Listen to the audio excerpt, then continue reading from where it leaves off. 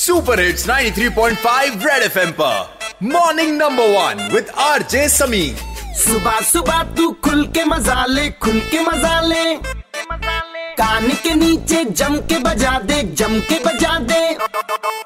Morning morning number one red FM, morning number 1 पे, morning morning number 1 red FM, morning number 1 पे। एक बार फिर हो जाए। कल एक न्यूली बॉर्न बेबी गर्ल को एक डब्बे में पाया गया एलडी के आसपास। उसके पेरेंट्स ने उसको अबैंडन किया था और वो मर चुकी थी। मतलब कोई भी पेरेंट या कोई भी इंसान इतना जालिम कैसे हो सकता है, कैसे इतना बड़ा बारबेरिक एक्ट कर सकता है? क्या हम में इंसानियत अब बाकी नहीं रही है?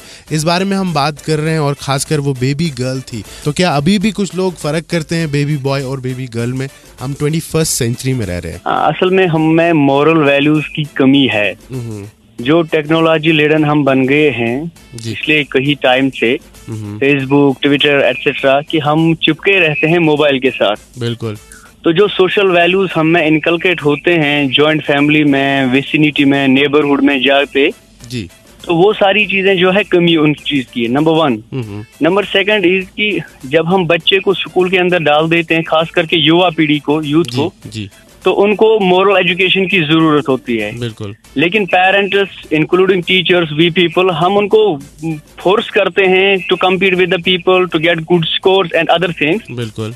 तो उस रीजन से जो असल मकसद है, जो हमारा अल्टीमेट वैल्यू है, अल्टीमेट एम ऑफ लाइफ है, तो दैट इज गेटिंग डिस्कार्डेड। उसकी कोई रिलेवेंस नहीं रहती है। हम बच्चों को वर्ल्ड अचीवमेंट की बात करा देते हैं, लेकिन स्पिरिचुअल एस्पेक्ट पे कोई फोकस नहीं है। बिल्कुल सही बात बोली आपने। एजुकेशन एक इंसान को ऑफिसर बना सकती है, लेकिन एक अच्छा इंसान नहीं बना सकती है। उसके लिए मॉरल एजुकेशन बहुत जरूरी है।